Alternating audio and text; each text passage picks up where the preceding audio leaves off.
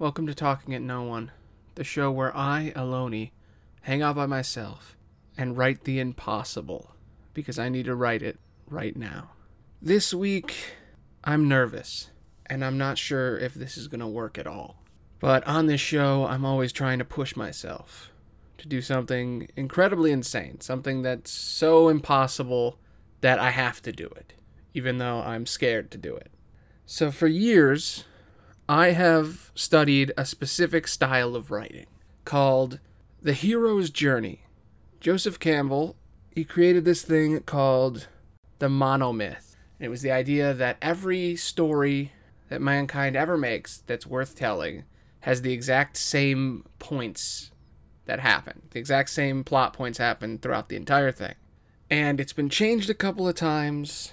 More famously now, Dan Harmon's Story Circle takes that whole idea and squishes it into, a couple of sentences. I tried to make my own, The 7 Questions, which I have an entire show about, which is less like a hero's journey monolith thing and more just a way for me to tell stories easier when I'm talking with a friend. It's not really supposed to be for anything else. But I've recently learned that there are many other blueprints for writing stories. I already knew about Save the Cat and a bunch of other stories written more recently, but apparently at the same time as the hero's journey, other ideas were developed that have kind of not become as mainstream, and they are still used, but very rarely and for very specific purposes. And the one I'm most interested in right now that I'm trying to really understand, it's called the heroine's journey. So there's the hero's journey, but then there is also the heroine's journey, which doesn't have to be about a female character. And I don't know all that much about it. I've just seen the bullet points, I've heard a little bit about it, looked into it a little bit, and I just wanted to play with the ideas, kind of like how I did a lot of the hero's journey stuff. Because when I was younger, I learned the classic story arc thing, the rising action and all that. The 3-act structure of, there's a beginning, a middle, and an end, and there's a rising action, and there's a climax, and you kind of get beyond that when you start actually writing real stuff. And Hero's Journey is just sort of extension of that, and there's arguments on what amount of acts you should use. I like to use 4, where you do the first act, and then you do Act 2, you split it in half, so it's Act 1, Act 2A, Act 2B, and Act 3. Or you can just call it 1, 2, 3, and 4. I think when you look at it, I've taken a lot of stories and broken them down mathematically and tried to figure out the most balanced way a story can flow, and I think the 4-act is the best. I tried 5 for a while. I tried 3. I think 4 is great because it's kind of perfect. But I don't know anything about Heroine's Journey. Barely anything. I basically just have a bulleted list, and I'm going to try to follow it. But because this is Talking at No One, I can't just do that. I gotta do even more impossible stuff. So I thought, hey, I've been watching a lot of Disney movies lately. What if I wrote my own Disney movie? So that's already hard. And then I was like, well, this heroine's journey thing is interesting, so maybe I can use that for something. And then I was like, I've always wanted to see gay Disney princes, and it never happens. So I'm like, how can I combine all 3 of these into a nightmare that's either going to be way too short a video or way too long a video? This podcast is either going to be insanely short or incredibly long. I don't know how I'm going to make it a normal length. But I've been thinking about this idea for days, and I'm stuck, and I've been kind of nervous to record this, because I'm not really sure that I know what I'm doing, or that I really should be doing this at all. But I need a podcast to come out this week, and I don't have any other ideas. So, this is my Disney movie. Now, I've been thinking about it a lot, and I based some stuff on my own personal life and tried to create, Disney characters that I would like to see. And I've come up with a couple of characters. So what I'm going to do is I'm going to go through this list of what I've created so far. Then I'm going to go through the heroine's journey. And then I'm going to try to mush them together. So here's the idea I came up with. I have a couple of characters that I wanted to develop. And I don't want to just do my 7 question thing where I ask the questions and go through it, because that would be easier and that would get me done with this faster. But I want to really try to give this shit some justice, to really go in, really care about this idea. So I basically have a couple of characters I've come up with, and I want it to sort of fit into this heroine's journey archetype thing. And a good example of a heroine's journey movie that I've seen, like fairly recently, is Beauty and the Beast is supposed to be a heroine's journey, which is part of the reason why I wanted to look into it. Because if you try to break that down into hero's journey, it doesn't work. And it's because it's not written that way. So, here are the characters I've come up with. For this main character, I came up with this character named Ashton Crow. I think it's a cool name. I think Crow is a cool last name, and the story revolves around the Crow family. So, the main character's name is Ashton. He's a creative type, he's a playwright, he's an actor, and he's sort of a fancy man in a non-fancy place. And then we have his brother and his father, who are both named Shane. There's Shane Sr. and Shane Jr., and they are the Crow family. And the basic premise of the movie that I'm trying to build is I want to follow this character, Ashton, as he goes through the heroine's journey. And then I also kind of want to do a romance thing on the side with a male character and try to get this gay Disney prince dream we've always wanted, even though neither of them is a prince. I just want a Disney movie. I just want a movie like Frozen and Luca that's like blatant. I'm definitely not going to top Luca because that's my favorite Disney movie now. But whatever. So, that's the main family.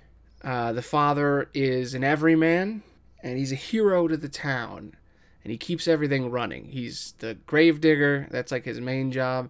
He also cuts firewood and brings it and sells it to everyone around the winter times. So he keeps everyone's houses heated. He keeps all the graves nice and tidy. He cleans everyone's lawn. He's the miscellaneous town worker that keeps everything going. Ashton's brother is a guard that works for this sort of a medieval time, and he's kind of like a cop for medieval times. And the reason he does that is because their grandfather was a soldier. So the idea is that there's very patriarchal themes in this. And I want it to be all about, the heroine's journey is all about masculinity and femininity. So I wanted to play into that. So the idea is that his father is a man's man, and his brother is following his father's and his entire family's footsteps as a man's man, and he doesn't belong in that family. And that I also kind of wanted him to be adopted. And the idea is that this Ashton dude does not feel that he belongs. And he wants to fit in, but what he needs is to find where he truly excels. He needs to stop trying to fit in with these people and fit in with people more like him. Or he needs to accept who he is and understand that he doesn't need to be like other people to connect to them. I don't know. It's a little too close to my own personal life, to be honest. But that's sort of the vibe I was going for. So the basic premise of this entire thing is that Ashton must fight against himself to find where he truly belongs, at home or in the city of shining lights, telling stories and entertaining the masses. And the log line for the entire story is, when his father is framed for stealing from a duke, Ashton must track down the treasure with the help of a streetwise rogue named Johnny. Now I wanted the love interest to be the exact opposite of Ashton in every way, but also kind of in common. So I came up with a ridiculous name. I just came up with Johnny. To be honest, I kind of based it on Johnny Five Aces, this mythical internet character that isn't really that important to explain. If you know who it is, you know who it is. But I called him Johnny Ace, which is such a stupid name. But whatever. This movie is written for 13-year-old me. So if it seems terrible, that's why. And I want the big bad guy. I've always wanted the big bad guy in any movie to be a pencil-pushing bureaucrat. Like some kind of tax man, or like an IRS guy. Somebody in charge of money, an accountant or something. But I was like, that's not big enough. What's the closest thing I can get? And I thought, a duke. Dukes are always synonymous with money and greed and being assholes. And they're kind of like the medieval equivalent to sort of a powerful and rich asshole. So that's sort of the idea I have right now. And I definitely wanted to write some songs for this at some point, even though my music sucks and I never feel good enough writing an entire song. I do want to eventually, in some table reads down the line, maybe make some actual music with this. And I've thought of some song ideas, and I definitely want to start it with like a super manly work song that everybody's singing about the dad. I really have that idea stuck in my head. That's the main inspiration for this entire movie, is that I love the songs where it's like dudes with deep voices at the beginning of a movie. Like in the beginning of Frozen, they have the ice cutter song, which is really fucking good. And then in the beginning of The Hobbit, they have the mountain song. I really like those like deep, like super deep work song things. And I wanted to come up with, a bunch of different... I really just wanted an excuse to write a bunch of Disney songs, but I'm not going to be doing that in this one because it would be impossible to do quickly. And also, I'm nervous enough as it is. I don't need to add that on top. So that's the sort of idea I have. Family, they're manly men. One of them isn't a manly man. He wants to tell stories and act and play pretend, and he's more lighthearted, and he's too soft for the world. And he has to fight both society and himself, and he's going to end up saving his father by being who he really is. That's the idea. So, from what I've seen of the heroine's journey, this is what I've gotten so far. Okay. In the beginning, there's a lot of... Every time I see this, there's like different interpretation. Just like with Hero's Journey, all the points sometimes get muddied, and you see these like posters with like different descriptions of what each of the things is. But the general consensus of what I can tell is I kind of want to compare this to the hero's journey just so I understand it more. In the hero's journey, there's the idea of the other world. And the idea of a story is you start in one place that is safe, and then you go someplace that is magic and different, and then you come back to the place that is safe, and you have changed. Usually you want something, and then at the climax of the story, you get that thing, but then you are tested in whether or not you learn the lesson, and you end up losing everything so that you can actually get what you really wanted, what you needed. And then you go back home, and you're like, yo, I won. That's the point of most stories. Now, the heroine's journey, from what I can tell, still has that. But instead of this mystical world being a place you go to fight external threats, it's a place you go to fight internal threats. It is no longer the other world, it is the within world. So in the heroine's journey, it's very gendered. It talks about feminine and masculine, and it's called the heroine's journey for a reason. Because it's originally designed to write stories about women breaking from society and embracing both their femininity and their masculinity in order to become self-actualized. It's about women fighting the patriarchy. It's the basic idea of this entire story structure is that society is imposing some sort of archetype or ideal on a main character, and they have internalized against this ideal, and they have to understand it, accept it, and embrace the parts that are good and subtract the parts that are bad. So at the beginning of this story is the separation from the feminine. And based on my, 3 days of research, from what I can tell so far, the basic idea is that someone acts a certain way, and society doesn't like that way. So they change to make society happy. And that is what the separation from the feminine is. So in this instance, our main character, Ashton, is an effeminate, indoorsy guy who doesn't like the rough and tumble, doesn't like to fight, doesn't like to do hard-working manual labor. He likes all the things that he's not supposed to like according to society, especially in medieval times. But this is sort of that Disney medieval where it's not really medieval, it's just sort of fantasy time. It's basically just like a D&D universe. But in this case, he's going to have to realize that he's different from everyone else and that he has to change to be like them to make others happy. Then, in the standard hero's journey, from what I can tell after this, you're supposed to do a bunch of things checked off a list. You're supposed to be in a normal world, you meet them in their haven, their safe haven, everything's good. Something happens that calls them toward the adventure. There's a catalyst that happens, some event that sets off all these things going off. And then the inciting incident is what that catalyst caused. It's the big event that happens, and everything breaks crazy and goes nuts, and they are forced to save or to do the thing. Usually in between those two, they'll have the refusal of the call, where they basically say, okay, I don't want to be a hero. I don't need to do that. Then they usually meet a mentor that's going to be with them for a long time, like Obi-Wan kind of thing. And then they cross the threshold. So whenever I'm writing, I always think, okay, what's their safe place? And that's where I get all my 7 questions from, is I come up with the cast and the idea, like the concept, the cast, get the basic idea. And then I go, all right, where are they when they start? What is the safe place? And then how do they leave that place? Which is what this is. It's crossing the threshold. And in Heroine's journey, I'm not seeing a lot of detail in this. I see identification with the masculine and gathering of allies, leading up to the road of trials.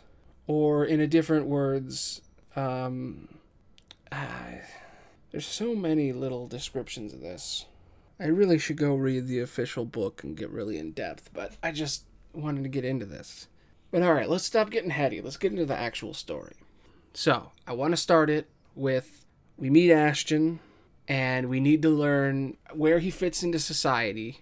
So I want to have my workman's song, which is going to show us how Ashton fits into society, and how his parents fit in as well. Is how his father, his brother, and him fit into the hierarchy of the town.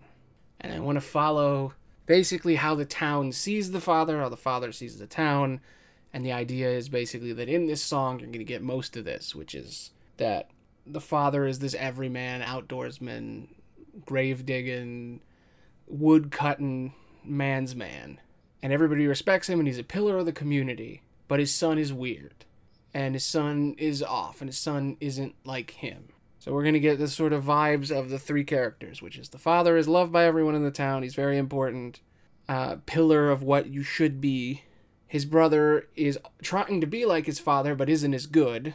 He's sort of a lesser version of the father. He's just trying to be like him, but he's not doing it his way. And then Ashton's whole thing is that he falls behind all of them, and he just doesn't fit into this society. So, why would he be like his father? Like, what event would occur to make him reject the feminine? That's what I need. So, we immediately in the beginning, we're going to understand, okay, this is who Ashton is. He's a hippy-dippy, music playing, story writing, acting, feminine dude. And his family is not that. And everybody loves his family, and people think he's weird. So we got that classic Beauty and the Beast of like, Belle, she likes reading too much. Nobody in town liked to read. And Belle's smart because she reads, and she's special because she reads. And her dad's an inventor, and everybody thinks he's crazy. So we get that in this. His dad is loved by everybody. He's a hard-working dude. His brother isn't as good as his dad, and he is nothing like them. What can we do to show who he is and how he fails, sort of thing, right? Because we want him to reject his own self. So we need an event to happen that, like, causes him to want to change. Man, there are a lot less bullet points on Heroine's journey. Heroine's journey almost needs a hero's journey to exist. It's so short. Wow.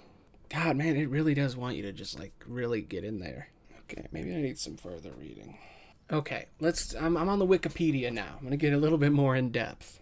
Okay, I'm not wrong about how I've set up the story. Okay, so, usually in the beginning of the story, our heroine will distance themselves from the feminine. So I got that going. I just need to figure out why he does that. They're still tied to their femininity sometimes, but they're trying to distance themselves from it because of outside pressures that they've internalized. And then here's the step that doesn't show up on my little bulleted list. Identification with the masculine. Our heroine must identify with masculine values.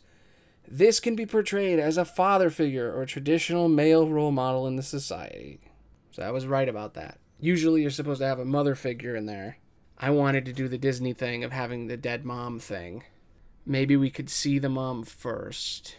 I just don't want to do a super sad parent dead thing. Nobody ever talks to gravestones anymore in movies. I want that. That's where I want to start him. I want to have him talking to a gravestone. I think that's a good start. Okay, here's my idea. Okay, we open on medieval town. Music plays. We see the town as it operates.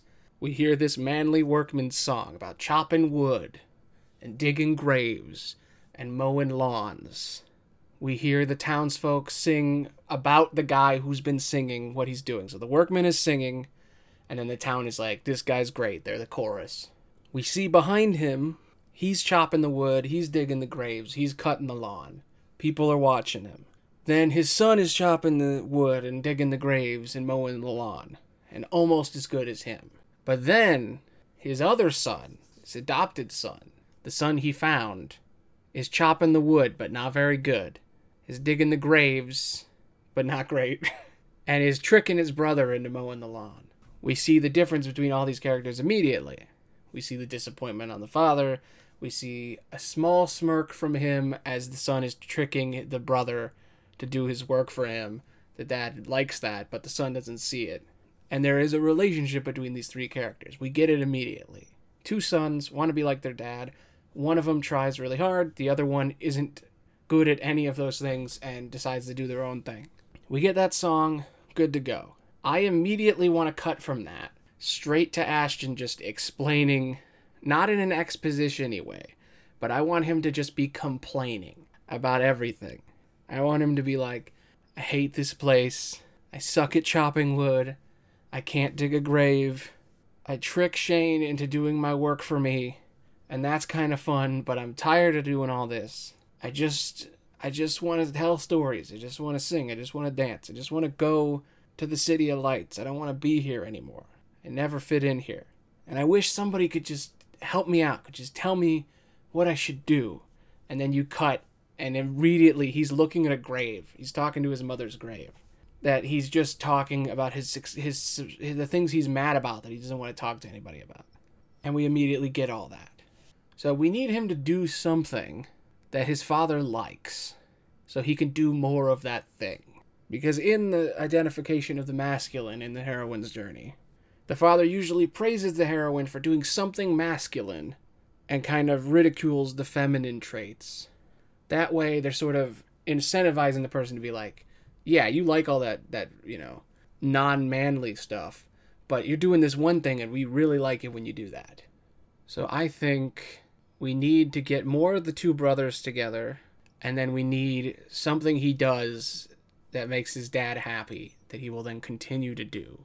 And I think these should come from two different traits. I think his fast-talking, manipulative side, which is a more feminine trait in media at least, the way he tricks his brother into doing stuff. I think that's his real strength, is his ability with his way with words and his way with story, with understanding people and story, and all this feminine stuff is him understanding the world and then being able to understand people because of it. So I definitely want that to be a thing he's good at, but I also want something manly that he's good at. And I think I'm just going to pick something like shooting a bow and arrow. He's somehow good at that, and that's the one manly thing he's got. So that's enough for him to be like, all right, I'm going to do this thing. Okay, so he's talking to the grave, and there's no answer, and he's just sitting there and he's talking to himself. And then I want his brother to just pop up right next to him. And his brother is literally digging a grave 5 feet from him. And his brother is just going to pipe up and be like, are you done? We have things we need to do. And we can follow their sort of list of chores they do throughout the day. So the two of them can work together and we can get a lot of interaction between them and see that one brother does all the heavy lifting and then one brother does all the talking. And that the older brother does a lot of the harder work because the younger brother is sort of tricking him. But he's not really tricking him. The older brother is just doing it because that's how it's always been. I want their relationship to not be mastermind and strongman. But I want it to be he picks up the slack, but it's more fun because his younger idiot brother is there to entertain him. So he's fine with it. So the two of them are doing chores, the older one's doing most of the work, and then the younger one is making him laugh and entertaining him, which is enough for him to go, all right, fine, I'll do the chores kind of thing. Okay, here's where I want to establish the overarching villain, which isn't just the Duke, but it's society in general. It's money. I want money to be a big villain. So what I want to establish is they're doing the chores, and then they make it home, and there's a debt collector at the door. In that moment, we're finding out about all this, debt stuff, and Ashton's learning about, oh, maybe we're kind of screwed about this whole Duke thing. Something's going on. The father owes money to the Duke. Maybe the business isn't working as good as they'd think. And he kind of gets the guy to leave, and then he asks his dad about it. And he's, trying to ask his dad. And while he's trying to ask his dad and his brother, maybe they're, hunting or target practicing, maybe. Okay, so, Shane I'm just going to call the characters Shane, Dad, Ashton. Shane's the brother. So Ashton finds out that something's going on with the debts and stuff. And he's trying to get a hold of his dad. He's trying to talk to him about it, but his dad's being distant about it. And then Shane is going to be a royal guard. So basically the idea is that the dad is ignoring everything the son is asking about this, and instead asking the brother about how he did the chores and what he's doing now. And, hey, if you want to be a guard, like you said, we got to train.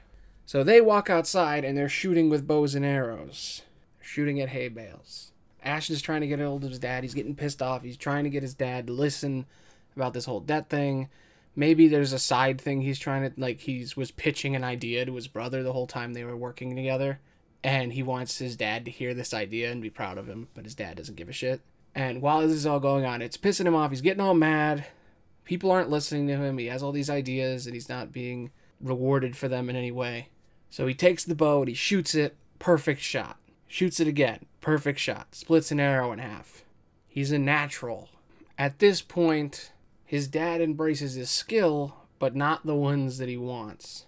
Maybe instead of practicing, someone has showed up. It's like an interview type thing.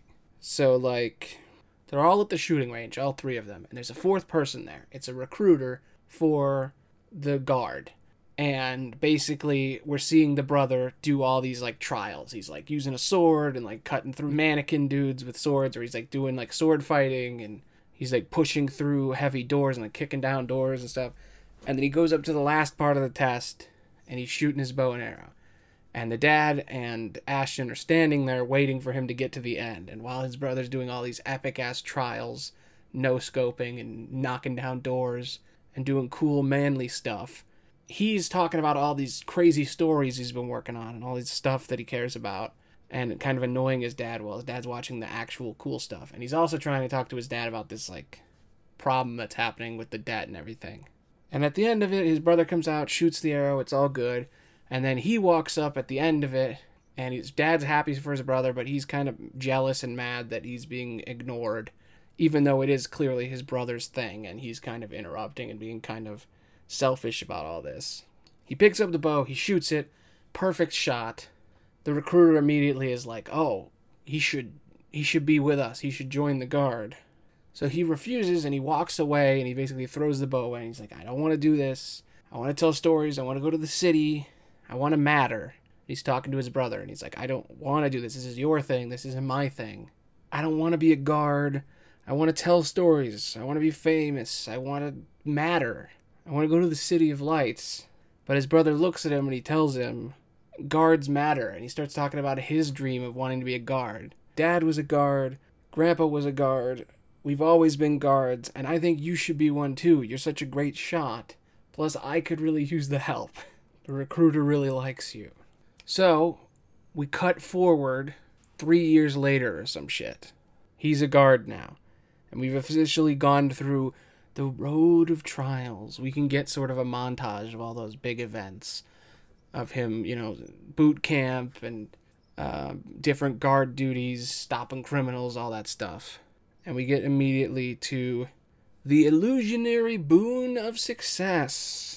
Or just otherwise known as the illusion of success.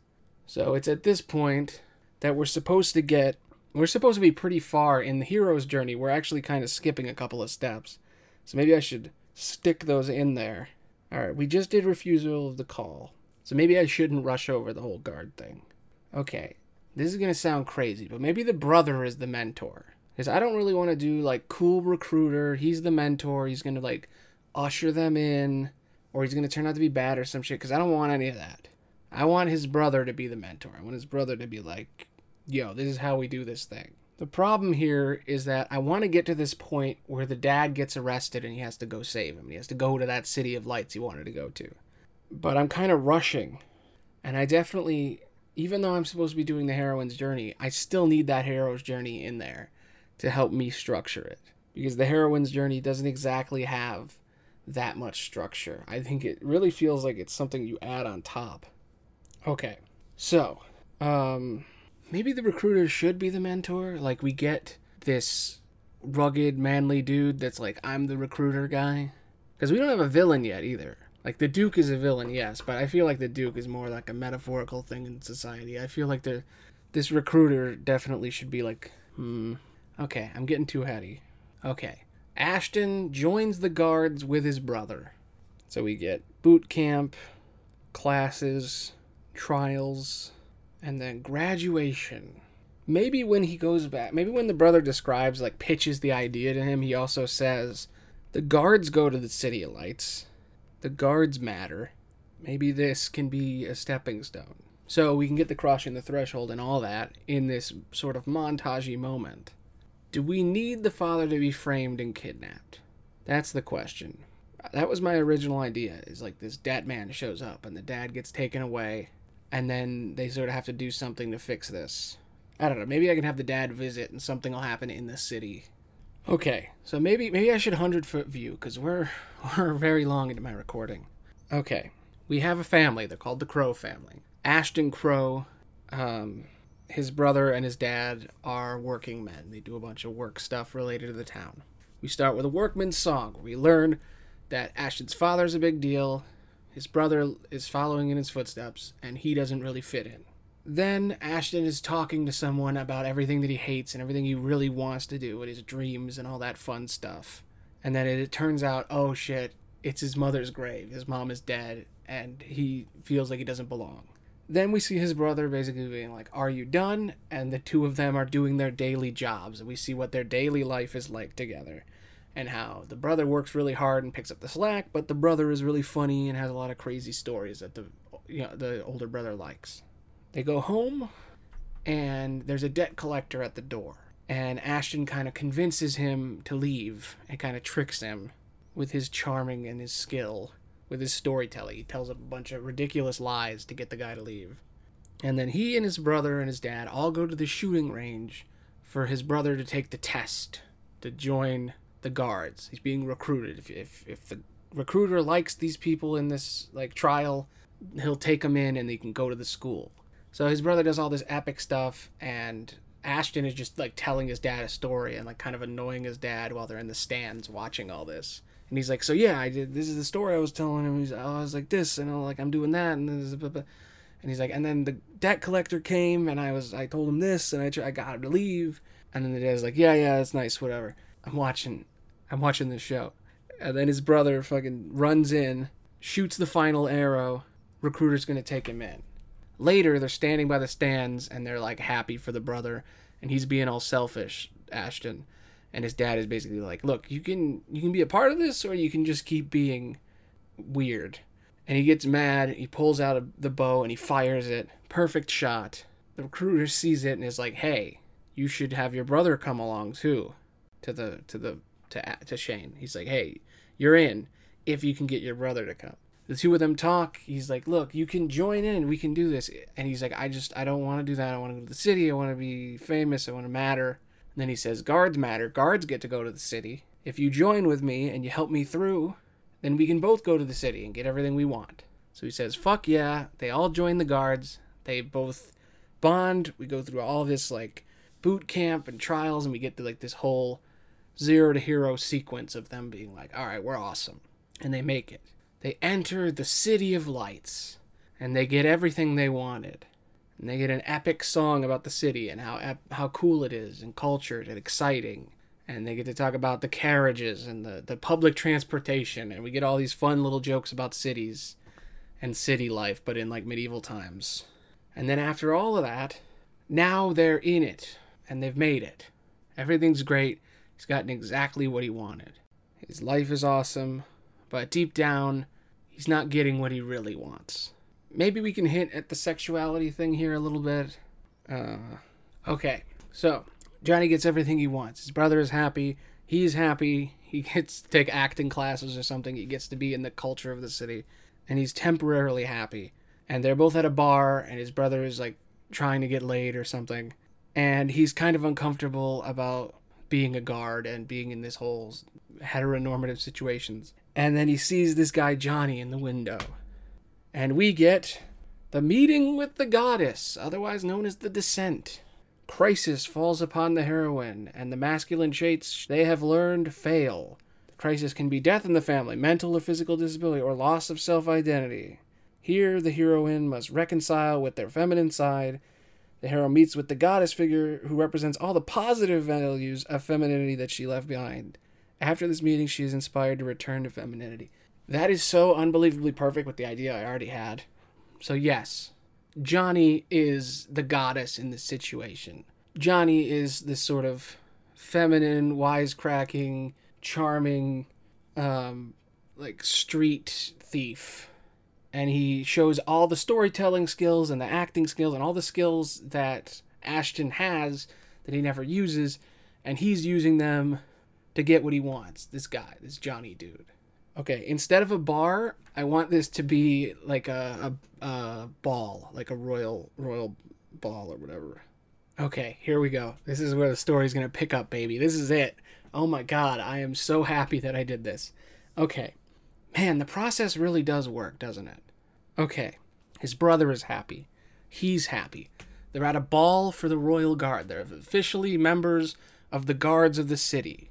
They're finally like their grandfather and their father before them. They've done everything they wanted. And they're in this epic royal party. And he is incredibly uncomfortable. He doesn't feel like he fits in here either. Which he thought he would fit in here, but he doesn't. And his brother is fitting in just fine, but he's like dancing really bad. And he's kind of awkward, but he's just going with it. And he's just sort of there. Ashton's just kind of there for moral support for his brother.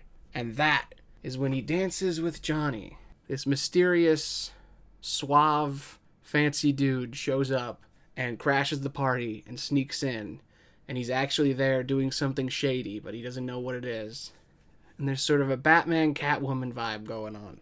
And at that exact moment, the party is amazing. Johnny's great. Everything's going great. Ashton is finally happy for once. And then boom, the doors kick open. Or maybe we do like a hangover, like he wakes up the next morning. How do we get the father into this situation? Because I was going to be like, the door gets kicked open and then someone runs in and they're like, your dad is being put to prison for stealing from the Duke or something. But I don't think that works. I don't think the Duke thing is going to work now. I was going to have Johnny like steal something and it's their fault, so they get in trouble for it. But I don't want Johnny to be the bad guy. I don't want him to be the source of all of it. I think his dad should be at the ball. That's what we'll do. So, he's dancing with Johnny. He's at this ball. His brother's there. His father's there. Everything's great. And then suddenly he notices Johnny up to something, sneaking off. And he follows him, and he finds out, oh, he crashed the party and he's not really here. And the two of them kind of hit it off and actually dance, like, outside. Maybe that's where they actually dance. Like, they're not allowed to dance inside. But he sort of is dancing with the dude in sort of like this sword fighty kind of dance. Like, maybe they will get like he's going to catch him. Like, that's what we'll do. So, he is chasing after this Johnny dude. They're fighting in the streets behind the thing. And then they start dancing slightly, and there's sort of this tension. And then, boom, doors open to the main ball, and something has been stolen. And everybody runs out, and they're like, oh, the Duke's gold has been stolen. The golden diamond, or whatever. The golden diamond. The gold-encrusted diamond of the Duke has been stolen. The Duke's diamond bib has been taken. So, in this moment, all locked down, Johnny gets away, and something has been robbed. And we sort of go and see what's going on, and we find out that the father's been framed. And someone stole something, and since the dad has outstanding debts, and there's a bunch of evidence in his carriage that he stole it or something, they think the dad did it. Okay, here we go. His dad's in prison, and he goes to talk to him, and then him and his brother are with his dad, and his dad's like, I didn't do it, I didn't do any of this. And his brother is looking for the real thief. And his brother looks to him, and Ashton's like, I can help, I have a lead, I know, I saw somebody at the ball. And he says, I don't need anything from you. This is a job for a real guard. Stay out of this. You're not a real guard. You're just a kid playing pretend. Ooh, and that cuts to the core. And it also shows him that he isn't really this masculine man that he was trying to be. He's someone else, and he needs to embrace that. So we get the next part of the heroine's journey, the yearning to reconnect. The heroine wants to reconnect with their feminine side and may try to rekindle a bond between them and, in their old case, the mother, with them and the mother figure. But in this case, there is no mother figure. They may also try to go back to their previous style of living. However, they will discover that they are not able to return to their old lifestyle they once lived. However, they will see that their old traits and values from a different perspective. Oh my god, this is fascinating. Heroine's journey fucking slaps, dude. Reconciliation with the masculine. Another crisis falls upon the heroine, and they must look inward and understand the masculine part of their identity. They will recognize that there are positives and negatives to their masculinity. God, that's fucking fascinating. The next stage involves healing the unrelated or wounded aspects of their masculine nature as the heroine takes back their negative projections of the men in their life. This involves in identifying the parts of themselves that they ignored, their health, their feelings, refused to accept their limits, told them to tough it out, or never let them rest. It also involves becoming aware of the positive aspects of their masculine nature that support their desire to bring their images into fruition, which basically just means make their dreams come true. Help them speak their truth and their own authority. And then finally is the union, which is in the final stage. They will fully accept and understand both sides of their true nature. They will find a balance between both sides and actively work towards keeping that balance. They must become a spiritual warrior that demands that they learn the delicate art of balance and patience for the slow, subtle, and integration of the feminine and masculine aspects of their nature. Okay. After his brother tells him that he's not a real guard and he's just a kid playing pretend, he's broken and unable to help. And Ashton goes into the underbelly of the city where he sees Johnny again. And he recognizes what is good about himself in Johnny, the things that are good about him that Johnny has in common. And he realizes that those things aren't weaknesses, they are strengths. He also recognizes with his sword skills and his bow and arrow skills that he isn't just a weakling, that he's so much more. That because of his brother basically tricking him into helping him out and being a guard and learning how to be a guard, he bettered himself and he became more like his brother and his father. But now that he understands the parts of himself that they don't have, he can use all of those things together to save his father. So in the end, Johnny and Ashton team up and steal back the diamond bib from the recruiter, saving Ashton's father. And in the process, they also work with Shane, and they all reconcile, and everything works out. In the end, he saves his father, and he learns the truth. That his father always loved him, and that it's okay to be annoying and quirky and flirty and tell stories. And that it doesn't mean that he's not like his family. And he learns how to fight with a sword, and he's a pretty cool badass. The end, sort of.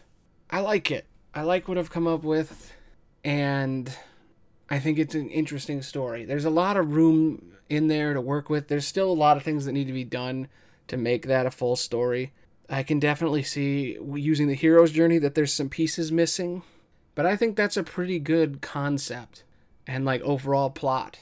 So to sort of simplify it, we have a guy named Ashton whose brother and father, he doesn't relate to them. And he's got all these skills, but they're not recognized. And then he accidentally gets his brother hired to be a guard because of his skills. So together they become guards so that he can go to the City of Lights and achieve his dreams. And then in the city they're all happy and they have this big royal banquet that they're at and their father's there and everything's great. And he sees this shady looking dude and they kind of fight in the street behind it all and they kind of dance a little bit together. And then boom, the doors open. Turns out that his father's been framed for stealing from the Duke. And his brother runs off to save him himself. And he learns that his brother basically says at him, trying to protect him, that he's not a real guard. He's just been playing pretend this whole time. And all this work he did to be more like his brother and his dad, all this manly shit of learning how to fight and doing all this, masculine stuff, that none of it mattered and everyone still sees him as who he was. So he ends up embracing those things, teaming up with Johnny of all people, who everyone else would also not like, just like they don't like him. And together, they get the thing back, prove the father's innocence, and get the brother to join them. And they all take down the recruiter that basically got them in the first place. Turns out to be bad. He's the one who stole the stuff. and they end up taking everybody down, and his father finally tells him that he loves him, basically. I think that's good. I kind of want to add a subplot that I originally had, where I want the Duke to be the one behind it all. It's like an insurance thing. Like, the Duke lost something, it was stolen from him, but it turns out it wasn't. He just gave it to the recruiter, and the recruiter made it seem like he got it stolen, so he would, basically insured it and make an insurance scheme. I know it's such a weird thing to throw out of nowhere in like a medieval, like, fantasy Disney thing, but I don't know. The Duke being the bad guy in the end, because the Duke and the recruiter, I just think that's fun. I always want to put in like anti-corporate messages.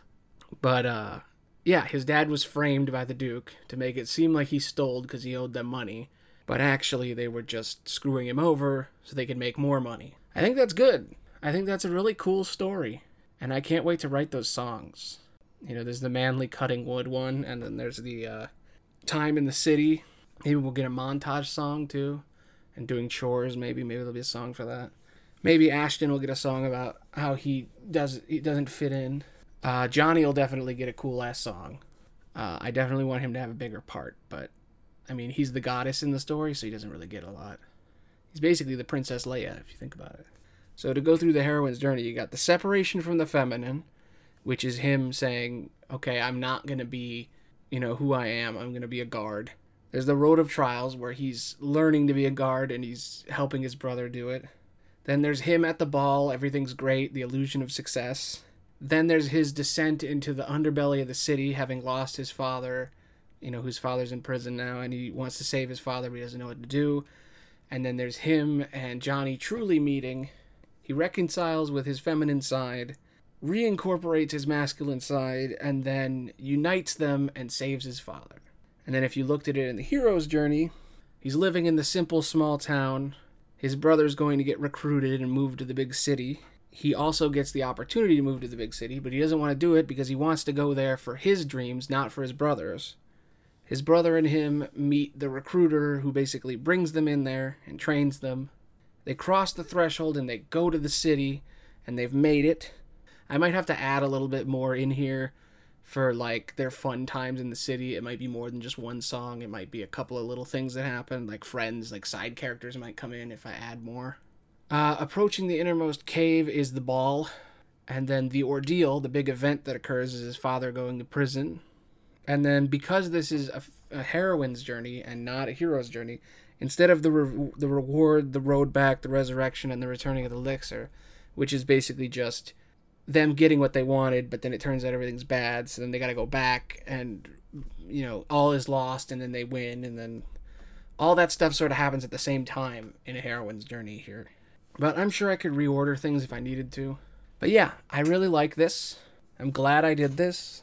And that's the story. We should probably give it a name, shouldn't we? And also, this isn't Gay Disney Princess. As much as I wanted it to be, I guess I'm going to have to do that at a different time.